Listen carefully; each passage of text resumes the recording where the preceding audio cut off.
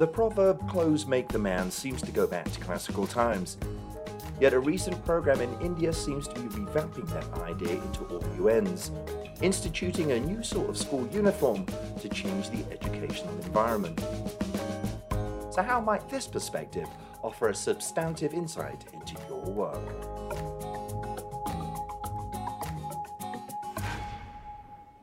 Hi Heidi and hi Brent. Hello again. How are you both?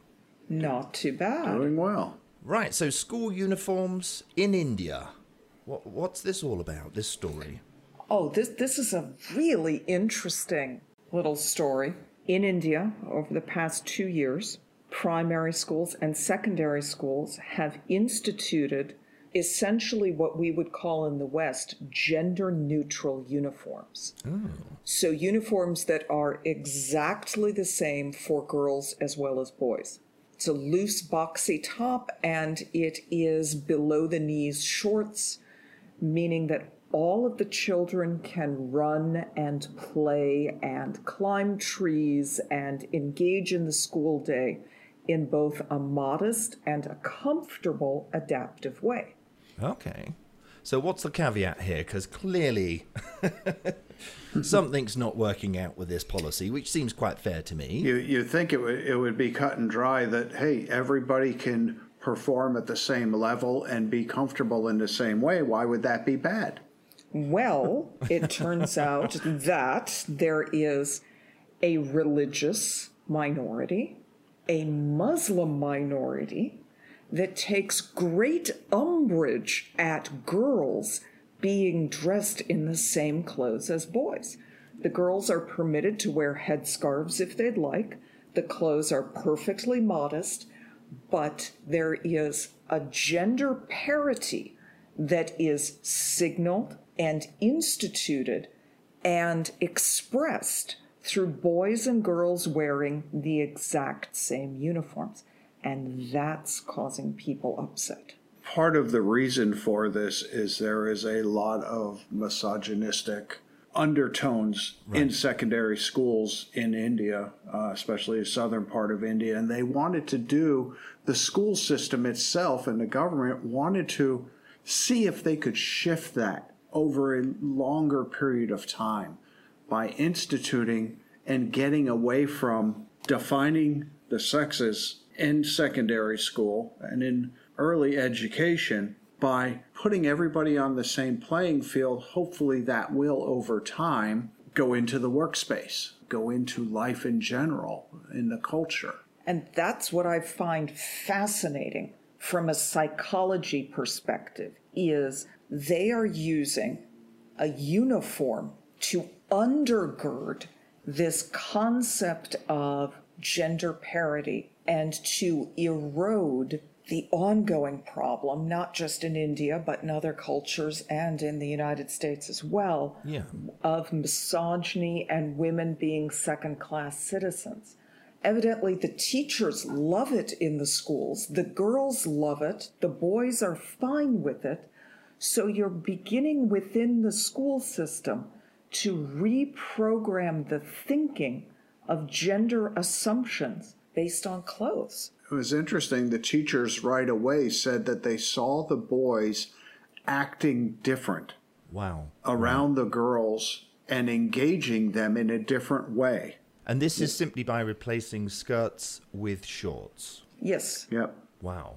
And it looks like what we would have considered play clothes for the playground in our childhood. Just boxy loose shorts, boxy loose top. There's nothing special about it. Which was the point of selecting that. Yeah. and uniforms fix so many other problems as well. You haven't got the kid with the flashy trainers that cost twice as much as most people might make in a week. You remove all of that, and now we've taken that one step forward. And yet, of course, there are still issues. Is there a compromise being found, or is that not? I think the compromise made was permitting headscarves on the girls and permitting religious clothing of that nature. Right.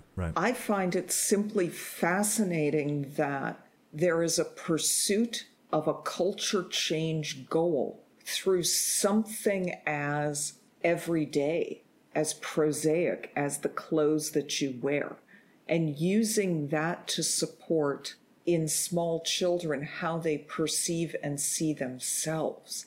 And that, for me, speaks volumes to change in the workplace, how we try and institute culture changes, that maybe there are a lot of different tools that we're not looking at within the basic physical environment that can change both perception and interaction.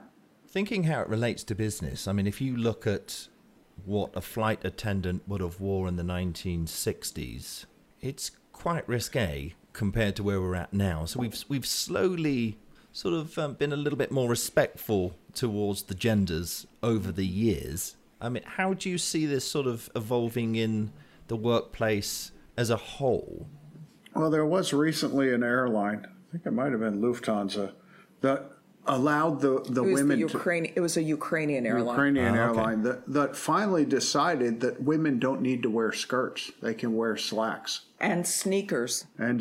So they can be comfortable Absolutely. and move around and actually get their job done in a way that the males have always been allowed to get their job done. That'd be quite an interesting study if you look at certain places on the planet when their airline actually deregulated that rather sexist uniform of high heels, skirts, very gender specific, and to see who's last in the pecking order for getting that done. That probably is a good sign of where they're at as a society. Well, I think that is really the last industry that still has that, because almost every other industry that has a uniform, especially in Europe, because we don't do uniforms much in America, we'll talk about that in a minute. It really is, you have a work uniform, and that work uniform it's binary. It's males and females. If you're a female chimney sweep, you're wearing the same overalls and the same top hat as a male chimney sweep, which they still do wear top hats. I would be all for trying out that industry just for the accessories, but that's another topic. Something that I pulled out of this when I started thinking about this idea of uniform is, if you look at American businesses, I think American businesses stopped caring about their uniforms in about 1975. That's my gut call when you look at the sad quality of uniforms that we issue to employees. If you look at a doorman in New York City, or if you look at a delivery driver for Amazon, the delivery driver is lucky if they have a road guard vest. A visibility vest. Why do you think in 1975? What happened in 1975? Why do you think Americans have such a problem in the workplace with the idea of identity through a uniform? I will start. I think one of the things that happened in the 70s was, in the U.S., was we went through an identity crisis where everybody wanted to be unique and special. And it started in the 70s. And if you look at your postal carrier, used to be the United States Postal Service had a uniform. They had different versions of a uniform, but they had a uniform.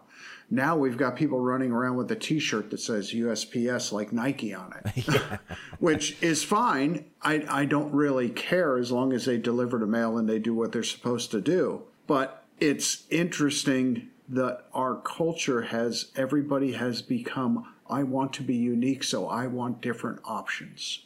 And that's my opinion. That's a strong driver. The piece that I see in this is, at some point in the 70s, we stopped seeing the uniform as a representation of the brand. Because frankly, if you look at your Amazon driver, and I've seen Amazon delivery people doing their work under such horrible conditions, that should be shameful. But because we don't care about the uniform, we don't care about the presentation of the worker, there's somehow a disconnect between that worker and the brand. And if I logically circle back to those fascinating school uniforms in India, the question I ask is, don't American businesses have space to develop a better brand, greater respect for their employees, and a better work culture? Absolutely. Through something as rudimentary as go and fix your uniforms. Give some respect to the staff. Because outside of the workplace, Americans are heavily branded. They pay a fortune for clothes that have Nike or Tommy Hilfiger, whatever it is. You know, and if it's not that, it's a sports jersey showing their affiliation to their team, which is proudly worn everywhere. It's that high individualism. And actually, if you really want to go down that route, I do believe it was the designer Moschino that has recently taken McDonald's branding and a couple others and put them on high fashion $2,000 t-shirts. So it has come around in a circle. Yeah. And it's funny, we look in the city and we have a lot of delivery drivers here in New York, and UPS has a uniform. The UPS drivers. It's brown. What can brown do for you? They have different versions, long sleeve, short sleeve, long pants, short pants. They're non-gender. It's everybody's wearing the same thing, which is great, except their seasonal help. Their seasonal help is degraded to wear whatever you want to wear, put on this vest, and on the back it says seasonal help. Oh, like you're a lower level employee that we just hired for a couple months. Yeah. Steerage. Yes. Yeah. Yes. It's the steerage class. Yeah. I'm not allowed to talk to you. I'm from steerage. Yes. But it seems to me like, I think you nailed it there, Heidi, in that if you don't take pride in the company that you work for, if you're not proud to put on that uniform, then there's probably something inherently wrong within the culture of the business itself. But at the same time, is it a bit of a paradox? Can you say to someone, I want you to be creative, I want you to be autonomous, I want you to be a self-thinking, idea-creating individual, but you look like everyone else? I think that there's space to explore that, because if your brand and if your uniform stands for creativity, then you proudly wear that uniform as an expression of that creativity. Yeah, we've worked with cosmetic companies, and everybody pretty much dressed the same because they were self-identifying with a specific brand within the organization. Or if I'm being a very cynical New Yorker, every creative in New York is dressed in black head to toe. How creative is that? Yeah. Everybody who works in finance wears a fleece vest. In finance, everyone might be wearing suits. I mean, it's a uniform. It's not the same suit, but there is an expectation of, suit and tie.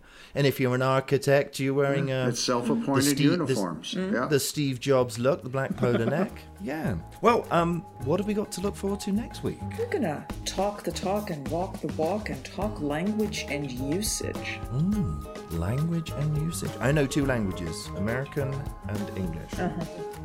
One of them's a bit more precise than the other. Well, people say I don't know English very well, and that's very true. Well, I look forward to hearing all about that, and thank you so much. Have a great week, and speak to you soon. All right, we'll talk next week. Ciao, ciao.